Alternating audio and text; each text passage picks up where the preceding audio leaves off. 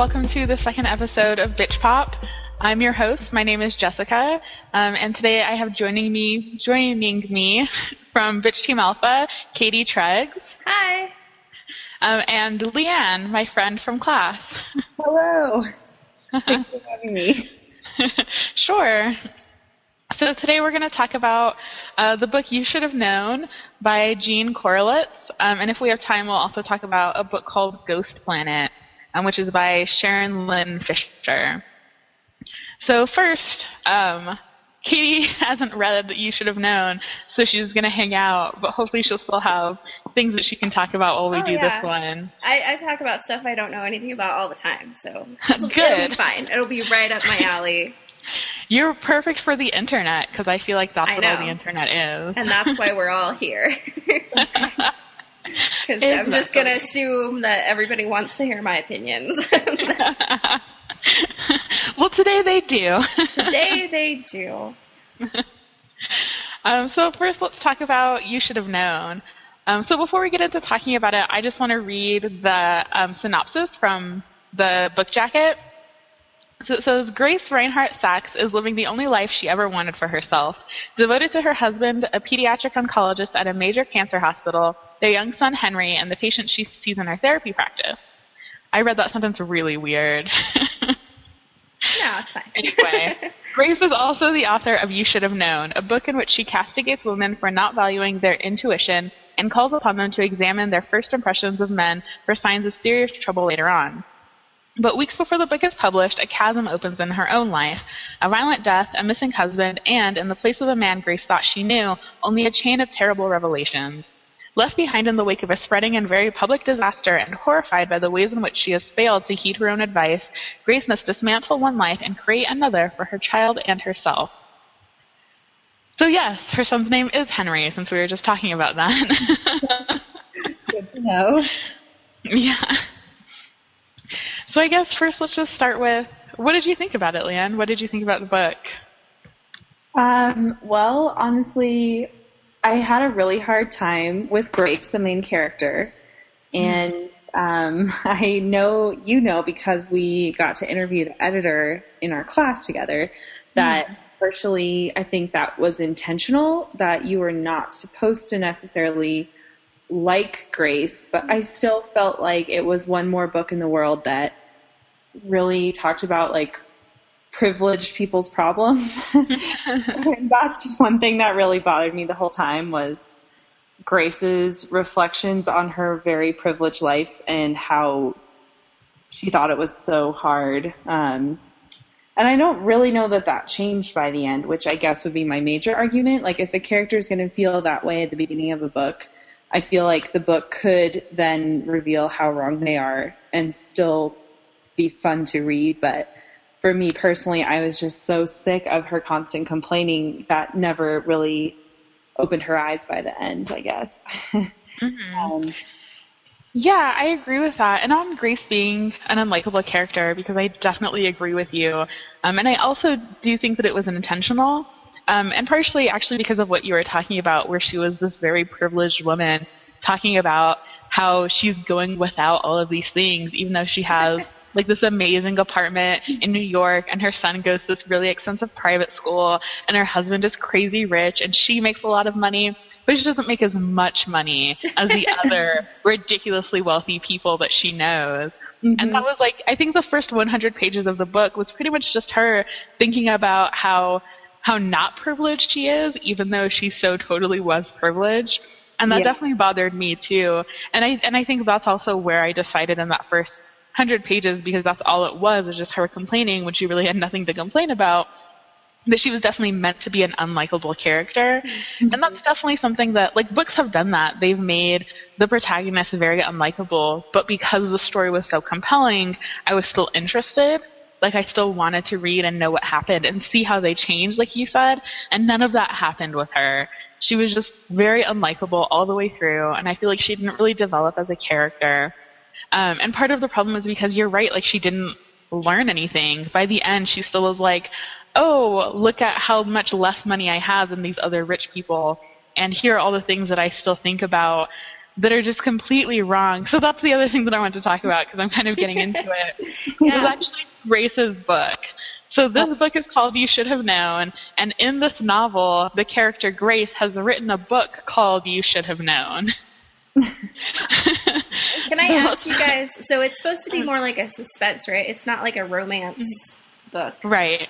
Okay. Yeah. I was just curious. Yeah, it's definitely like kind of psychological suspense mystery thriller. I don't know. That's a lot of work to put out there.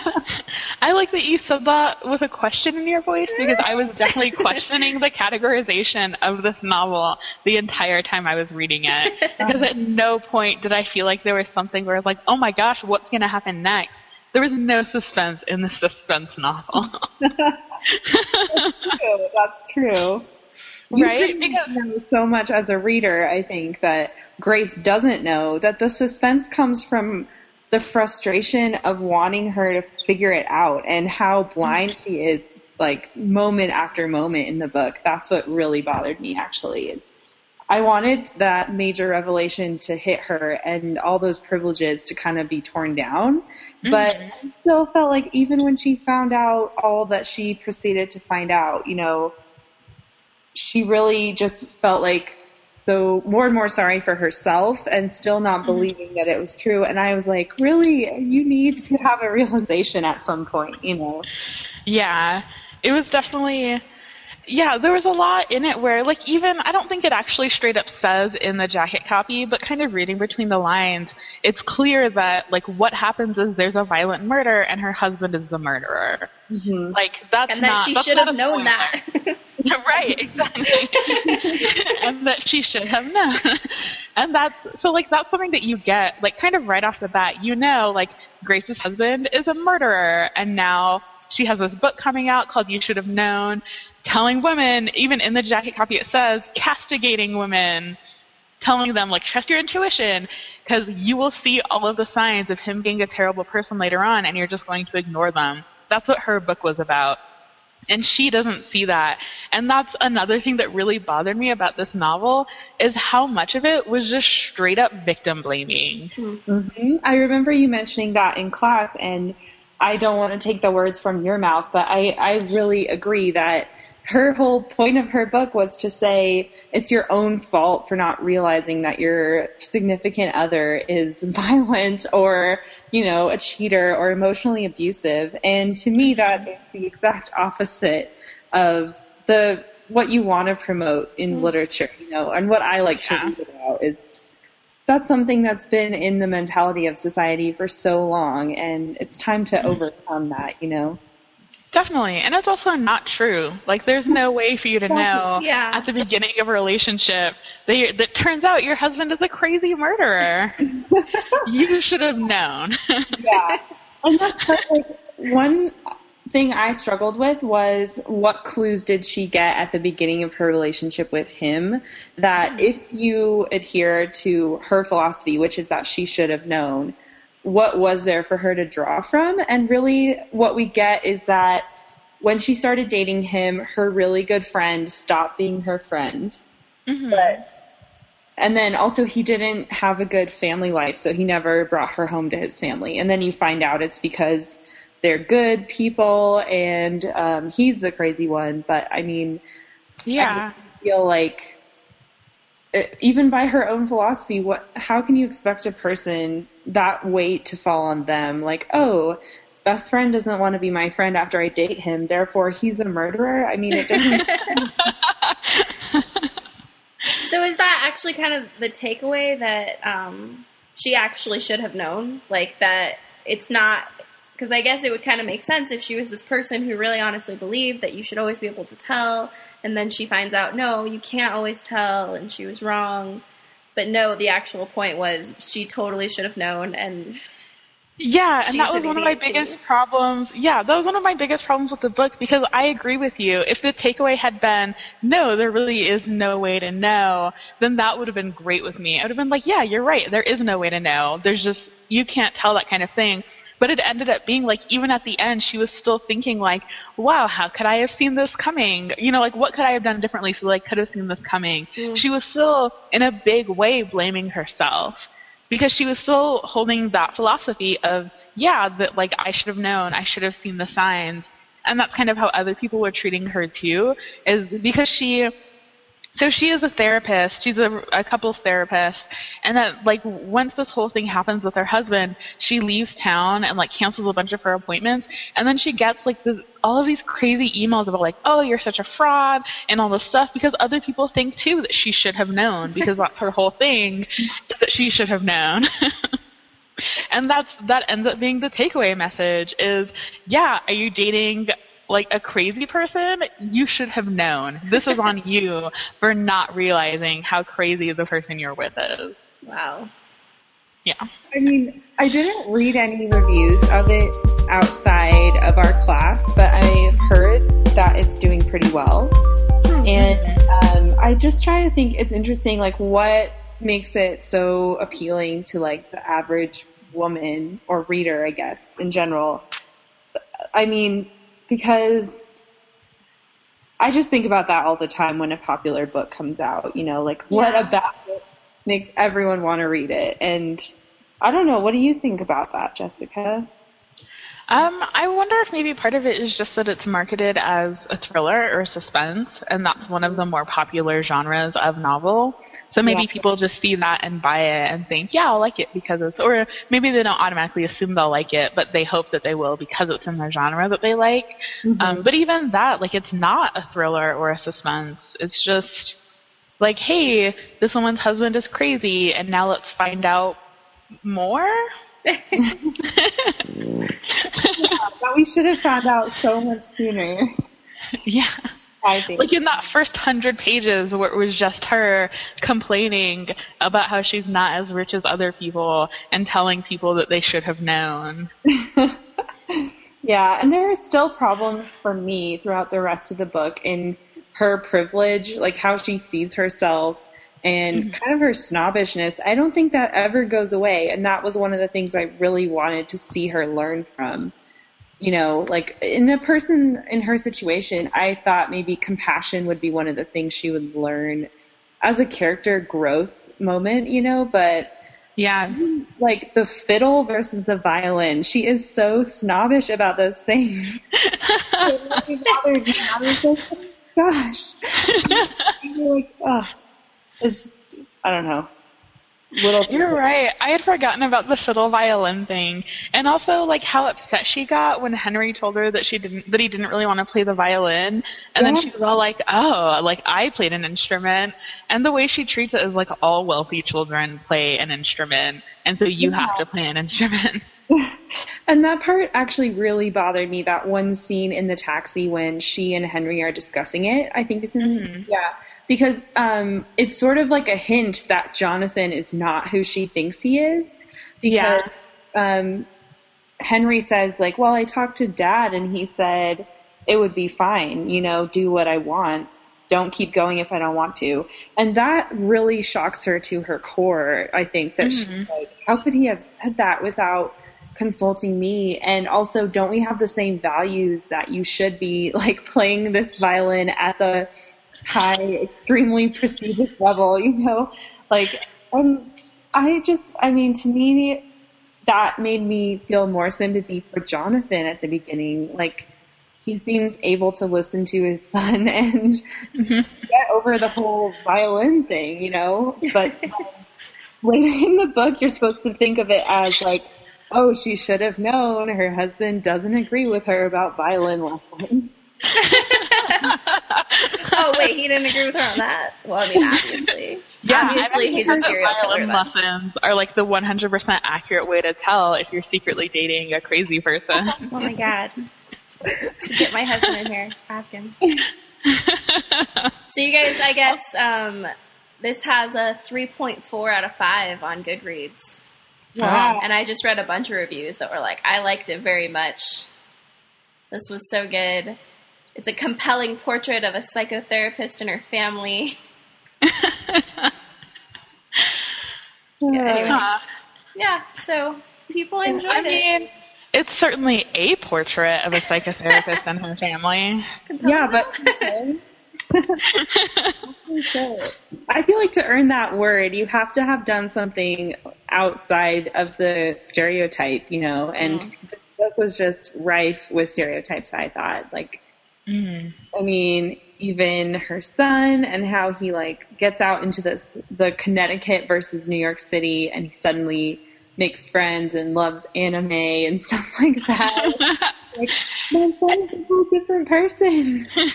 And even Grace's parents were very stereotypical rich parents, with the dad who was kind of, I mean, odd and kind of distant, and then the stepmother who she had a very strained relationship with. Like, it was all, you're right, it was absolutely just stereotype after stereotype. So then, and something else that I wanted to talk about in this book in general, we're just, I mean, we've talked a lot about Grace and the story, but I want to talk about just the women, the female characters in general in this book. So, I guess my question for you is, could you name any one character that you would consider a strong character? Any one female character that you would consider strong? Or male. I mean, really, it's not a double standard if there's just no. That's true. That's a really good question.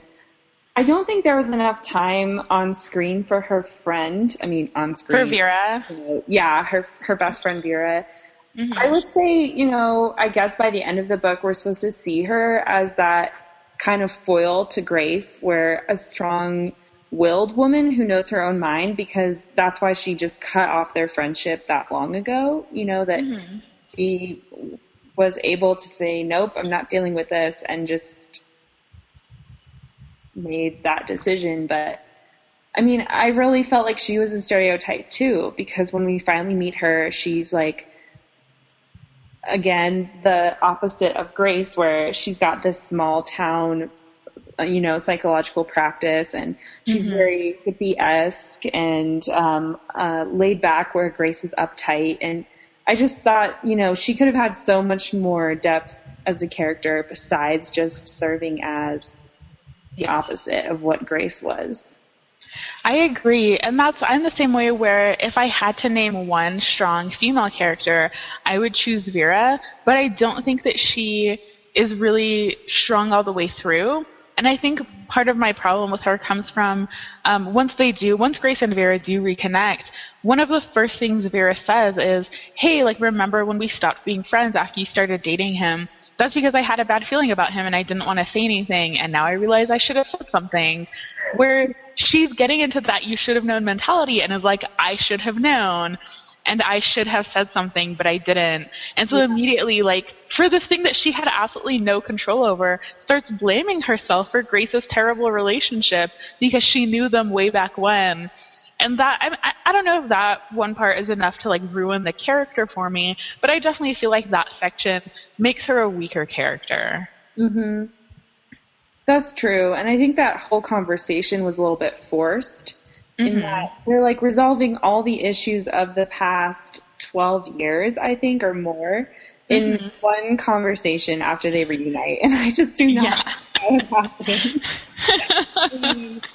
It just seems so easy that things start to fall into Grace's lap after she really leaves New York City and decides, okay, I'm done. I need to leave from this relationship and start over. And then it's like just that one easy decision, things start going really well. Like, her neighbor happens to be this fiddler guy who likes her, and sudden romance after 12 years in a marriage to a psychopathic killer. Like, the is really good on that one. I don't know. I just felt like it should have been more that she had to work for a little bit, because not because of you should have known, like, it was her fault, but just as a character at the beginning, I felt like she worked for so little, you know, that by the end of the book, I just thought she should have had more happen to her, I guess. Take more action. I think she never, like, took agency in the book, and that's what really bothered me. I agree. And one thing that you mentioned that, like, once she made the decision to leave New York, things just kind of started to fall in her lap. And that's actually also how I felt before she left New York, except with all of the bad things. So all of these bad things just kept pouring over Grace, and it seemed like there was no real reason for it. Where I get that, like, there has to be conflict in a book. And I'm not upset that there was conflict because that would be ridiculous. I'm upset that like everything bad that happened to Grace seemed to happen to her for no other reason than because she was overly confident. Do you know what I mean? Yeah. Where like all of this stuff suddenly started happening. Like, so first of all, she has this couples therapy practice where she is 100% confident in her practice. She's confident in her like theory, in the idea that like people can tell about other people, that they have these intuitions. She's confident in herself as a mother, as a wife, as like a member of her community. In some ways, of course, there's the aspect of her feeling like she's not rich enough, but she also feels very, like she seems to like condescend to a lot of the other people in her group because she feels like she's smarter than them and all this other kind of stuff. So she's just this very like overly confident person, and then absolutely everything that she had any kind of confidence in absolutely falls apart. That is really interesting to look at it that way. Like, it's almost the opposite of what you would hope to happen. Like, if you read the book backwards, you would start out with all these privileged ideas about herself and then gain confidence through the conflicts that she goes through and, you know, learning from her mistakes. But instead, it's like she's being punished at the beginning for being that confident person. And I don't know. I also had some issues with Magda, the woman who is kind of, well, can we give away certain major plot points? I think I already have. Sure. When I edit this podcast, I'll put at the beginning that there are spoilers. So yeah, you can go ahead and say. Okay. So Magda is the murder victim, and she's been having an affair with Grace's husband, Jonathan. And she's pregnant, you find out, with his child. And that's sort of what sparks the murder, is that he's trying to silence her because she was going to tell Grace everything. And because she had already had a child with Jonathan before. Oh, yeah. Right? She has her older son and then a baby, and she's pregnant again. And we realize that the baby is Jonathan. Oh, that's right. That's and right. She's also pregnant again by Jonathan. Yeah. You're right. I forgot about the other baby. Forget. But, yeah, that's true. I just thought the portrayal of her was another stereotype that was, like, I mean, because she's Hispanic, I think. What country is she from originally? I don't remember, actually. I don't know if they actually said. Yeah. It's just that, like, the use of her being a woman of color is so sexualized in the book. Like, because she lives in this privileged world of mostly white women, she does stand out, I think, but it's not used in a way that's like, look at why that's a bad thing. You know, it's more like all the men of all other women's husbands like flock to her because they're so attracted to her beautiful brown skin, you know, and it's like so messed up that that's never treated like you know, it's never critiqued, I don't think, in the writing. It's actually just upheld. Yeah, I agree. Magda is absolutely treated as a sort of like exotic trophy sort of thing where you're right, like at that one party all of the men just are suddenly all over her and flirting with her. And I think even Grace herself, it says something about like how they just think that she's exotic or, you know, thinks that they only like her because she's so unusual or like something that's very just bad. Yeah. Super racist. And never addressed again. Like, Grace never, that's so much of what goes into her head where she's like, oh, I'm rich and I have everything, but I'm not quite super rich. Therefore, my life is horrible. It's what goes along with that I don't see her ever addressing those, you know, sentiments or prejudices. Yeah. Or even feeling sorry for Magda. I mean, like, there's really not a lot of that in the book, I don't think. You're right. There's even, I think she even at one point, like, someone asked her about it, and she wonders, like, why they care what she thinks because she barely knew her. And then she thinks to herself that because she barely knew her, she can't really feel sorry for her for, like, having been murdered. And then even when she finds out that it was her husband who did it, she still all she does is think about herself and and Jonathan and what she could have done differently, and does not for one moment stop to be like, oh my God, Magda, that poor woman. Yeah. Like, constantly, her only thing from then on is like, my husband and me and all of these things. Yeah. She's a terrible person. Yeah, she really is. And I think when we were talking about this book in class, someone brought up, someone compared it to a book, and I can't remember what that book was now, but talked about it being a social commentary, like as if this book were satire. And I would love for it to actually have been satire this whole time, because that would make me feel so much better about just the terrible portrayals of absolutely everyone in it. That's true. If it were, that would be genius. Because it's actually so good. What do you think the odds are of that? Like 1 to 10, based on what you read. Do you think it's like clever enough to be? I actually had moments where I was like, is this for real? Or, but I really think it is. And I think it's because a lot of the book, I think, was a necessary internal monologue that Grace had. Yeah, one of the reviews I just read was like, the unique style of stream of consciousness narration or something like that. Yeah, but it's you'll be in the middle of a conversation where you're like, finally, she's gonna like get over her denial. She's gonna force herself to address some things, but it pauses literally mid-conversation, and then there will be like 4 pages of her reminiscing on her relationship with Jonathan. And I'm sitting there like, oh my God, flip, like, I don't care about your trip to the lake or whatever, I just, oh my God. Oh my gosh. Yeah. So to answer your question, Katie, I would say the odds are not great of it actually being a social commentary. Because I agree with Leanne that there are definitely a few parts where I read them and I was like, there's no way this is a real thing. Like, there's no way an author put this into the world thinking, yes, this will go over positively with readers. But I mean, plainly it did go over positively with readers, and I don't think that it was meant to be a social comment. I don't think it was meant to be satire. I think it was just a book that I am really, really upset about. I gotcha. Well, I bought it. I'm going to read it from that lens, and I'll let you know how long I can keep that going. Yeah, in my mind, she's just going to sound really sarcastic all the time. Just... Like, you totally should have known your husband was a murderer. That's totally really interesting. We'll have to, like, in the next episode of Bitch Pop that I host, I'll have to check in with you to see, like, if that made it a better read. Yeah. I'll let you know. Looking back, if I just pretend that it was that, I already like the book so much more. Yeah, same here. A good outcome. Depends.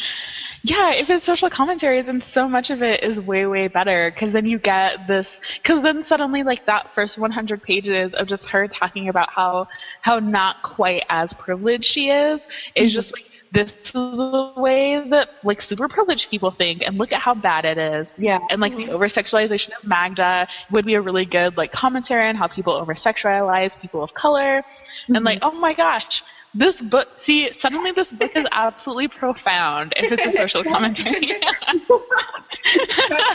Every facet of life. Critical lens, it's so good. The author is like the Stephen Colbert of genre suspense or something. I like that idea. Okay, so one other thing, the last thing that I specifically had to talk about for You Should Have Known, that I would kind of like to try to use to segue into Ghost Planet if we can, is the ending. So Leanne, you mentioned it earlier, that at the end, like, she moves out to Connecticut, and then luckily there's this attractive and laid-back, interesting neighbor who she knew a long time ago and who she's reconnecting with and who has been in love with her since she was like 14 or whatever. How convenient that after this 12-year marriage that turns out was to a sociopath, there's this perfect guy right here. Yeah. And so one thing that I wanted to talk about was how it seems like that's kind of like the default happy ending to novels with female protagonists seems to be a relationship. Ooh, yeah. Like it seems like the end goal of all novels with female characters is like by the end of this arc, I need to have a man. And I need pregnant. to. Ideally, Yep, and pregnant. Yep. have a man. Number 2, pregnant. Those are the two. That's how you know you're doing well in the world. Now it's complete. Yeah. Exactly. So, well, I guess now that I've already said how I feel about that ending, what did you think of the ending, Leanne? Well, I agree with you. I just thought it was way too sudden. I mean, like, for me, a much more satisfying ending would have been seeing Grace finally able to move on her own and appreciate what she had, you know, in comparison to how she was at the beginning where she had so much and didn't appreciate it. Mm-hmm. So I could have seen it leaving me with a better taste in my mouth if she had like come to terms with how her life had been and then realized that she could be happy with so much less, I guess. And instead, it was not like that. Even when she does get the man at the end, super abrupt fashion, she still kind of treats him with her snobbish New York ways, I think, where she's like, well, this guy is here. He really likes me. He seems like a good guy. He's definitely not a crazy killer. But, you know, he's also... I just think she treats him a little bit condescending in the way that she's like, oh, this might be just what I need. Like someone who's down to earth and plays So the he was fit. not a killer, we know. We know for sure. We actually don't know for sure I because mean, it's the beginning. If it's successful, she's going to want to make a sequel. And then, what is there a better way to do a sequel than you should have known again? Like, how did you not learn? Really should have known. When I go back and edit this podcast, I'm going to count how many times we say you should have known. It's mostly me. It's the one thing I know about the book, so I'm just going to keep. No, I'm pretty sure there was a sentence earlier in this podcast where I said, like, the phrase should have known 4 different times. Yes. Anyway. But I will say, I love to have a little bit of a romantic subplot in the books that I read, but I like it if it's, you know, if it intermingles with a much more important personal journey for the female protagonist.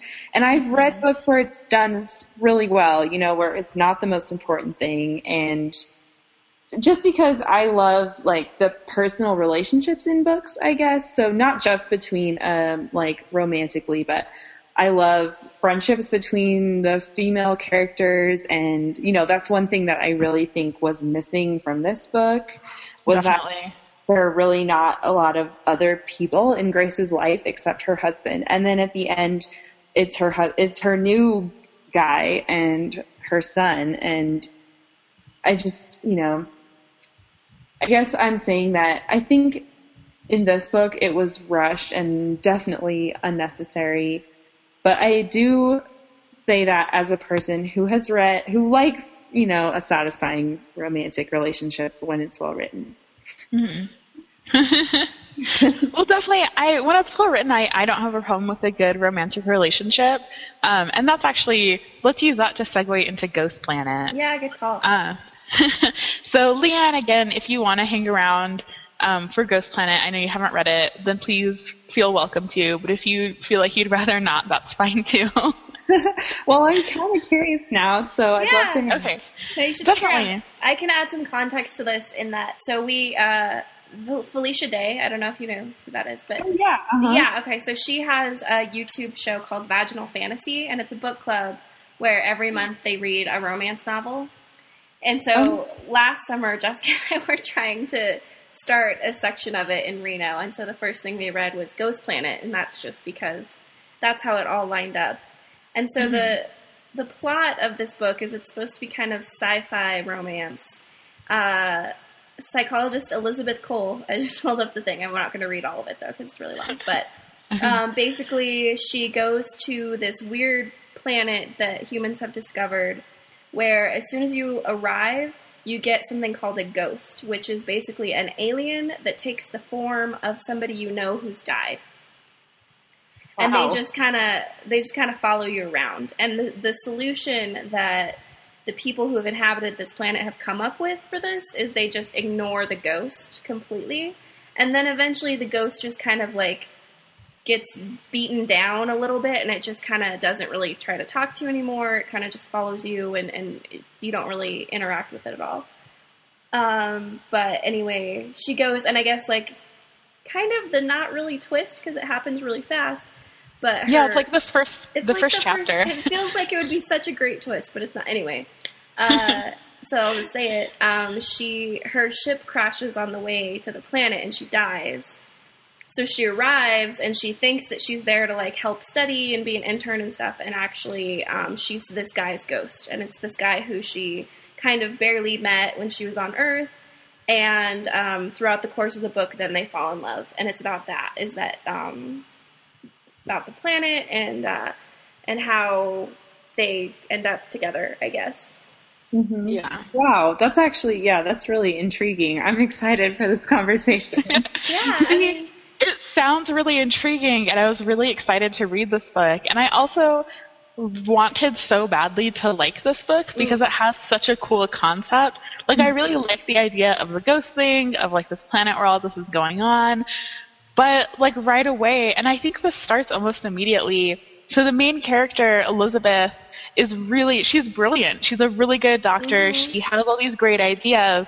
But, like, seriously, as soon as Murphy, which is the guy's name, as soon as he steps into the room, suddenly she's an idiot, and she has no good ideas, and she doesn't know what's happening, and she doesn't understand how to do anything ever in her life as soon as he's in the room. And that's, I mean, so I actually liked this book when we read it. I mean, the things that I didn't like about it, though, were the things that kind of happen in a lot of romance novels, because it is a romance novel, and so it was that stuff. Like, it's like, oh, here's this absolutely perfect guy in every way, and they're in love right away, even though there's nothing really, I don't know.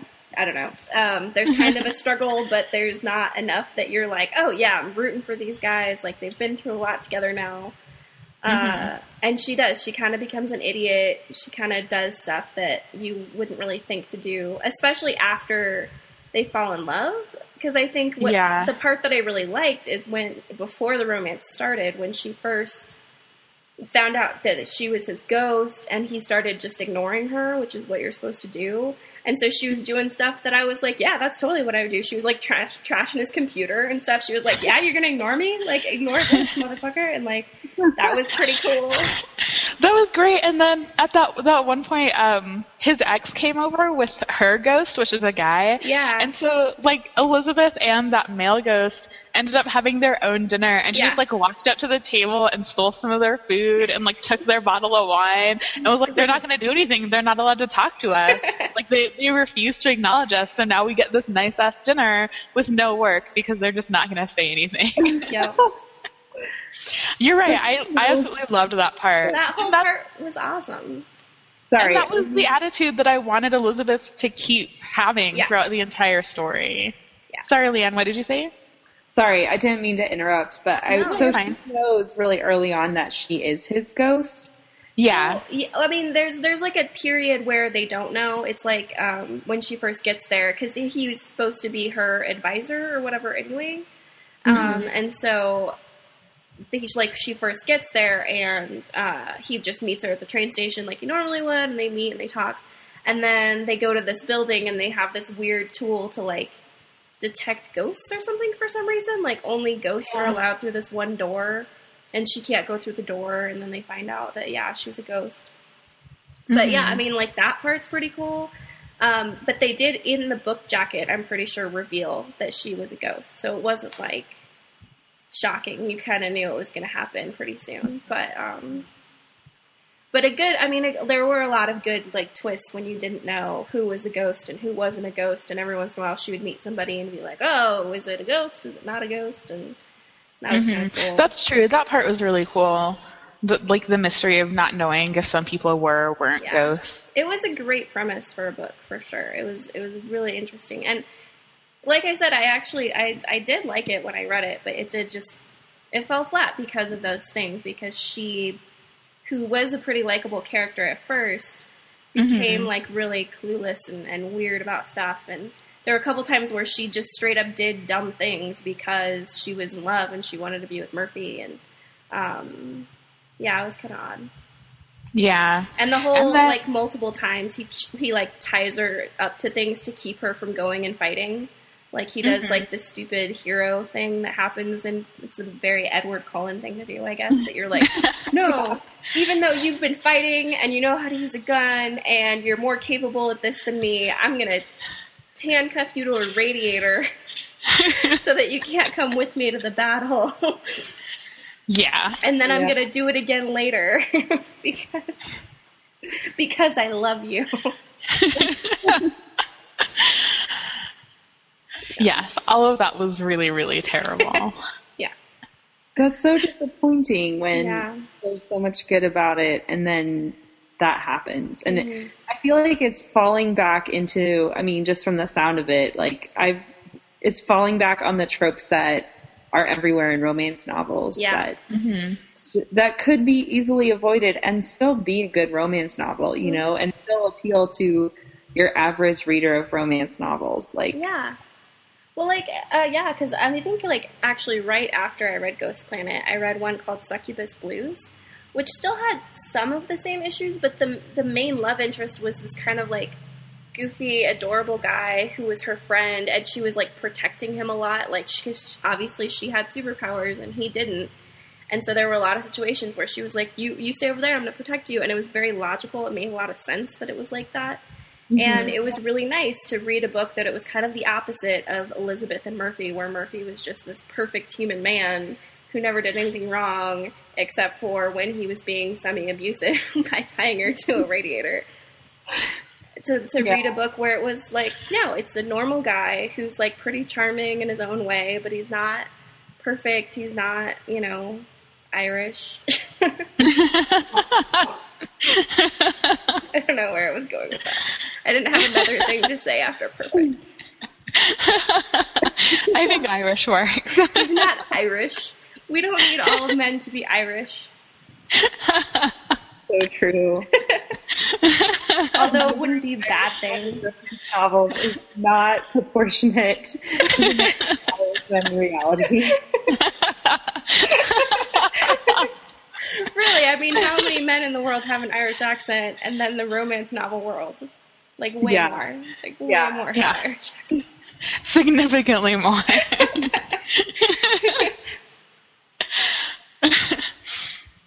Yeah, and then, so something that I want to talk about with Ghost Planet that also was a big problem for me, and you should have known, was the ending.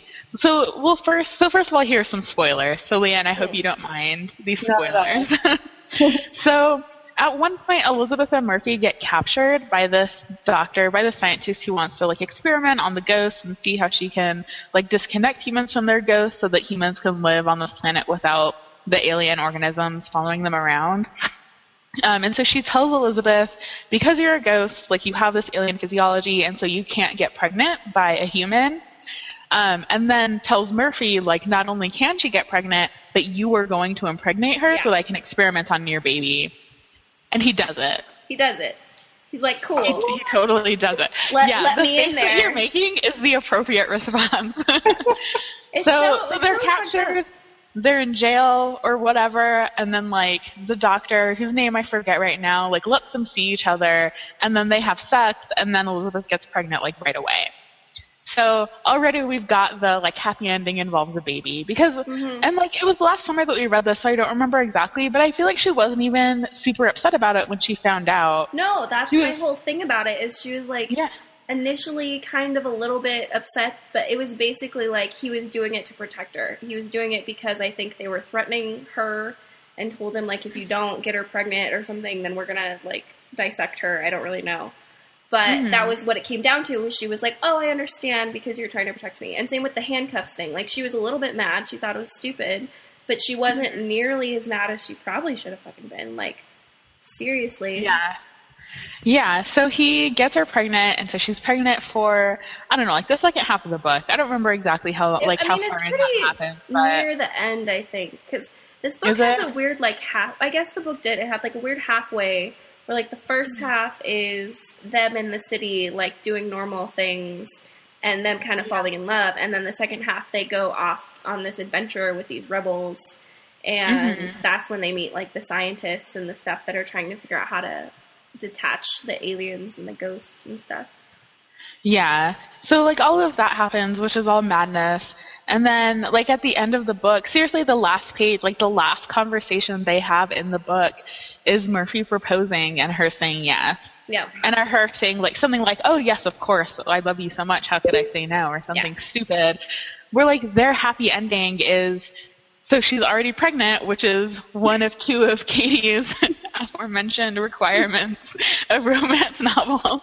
Yeah. And then it ends with him proposing, so she's got it all. And that's my problem is that that's how this book treats it, is like her end game, like her one goal in life should just be to get married and have kids. And that's such a terrible, I mean, it's not a terrible goal. Like, people do that, and that's fine. I'm not upset that people get married. I'm upset that that is apparently the only happy ending for women in novels. The end of the book, the whole point is that the humans can detach from the ghosts. And I thought, like, how great would it have been if he did all this fucked up stuff, and then she was like, you know what? The point of this whole thing is that I don't need to be with you anymore. Like, I can walk away from this now. And I will, because you don't trust me and you don't think I'm an independent person. Like, that, I feel like, would have fit the whole kind of theme a lot better.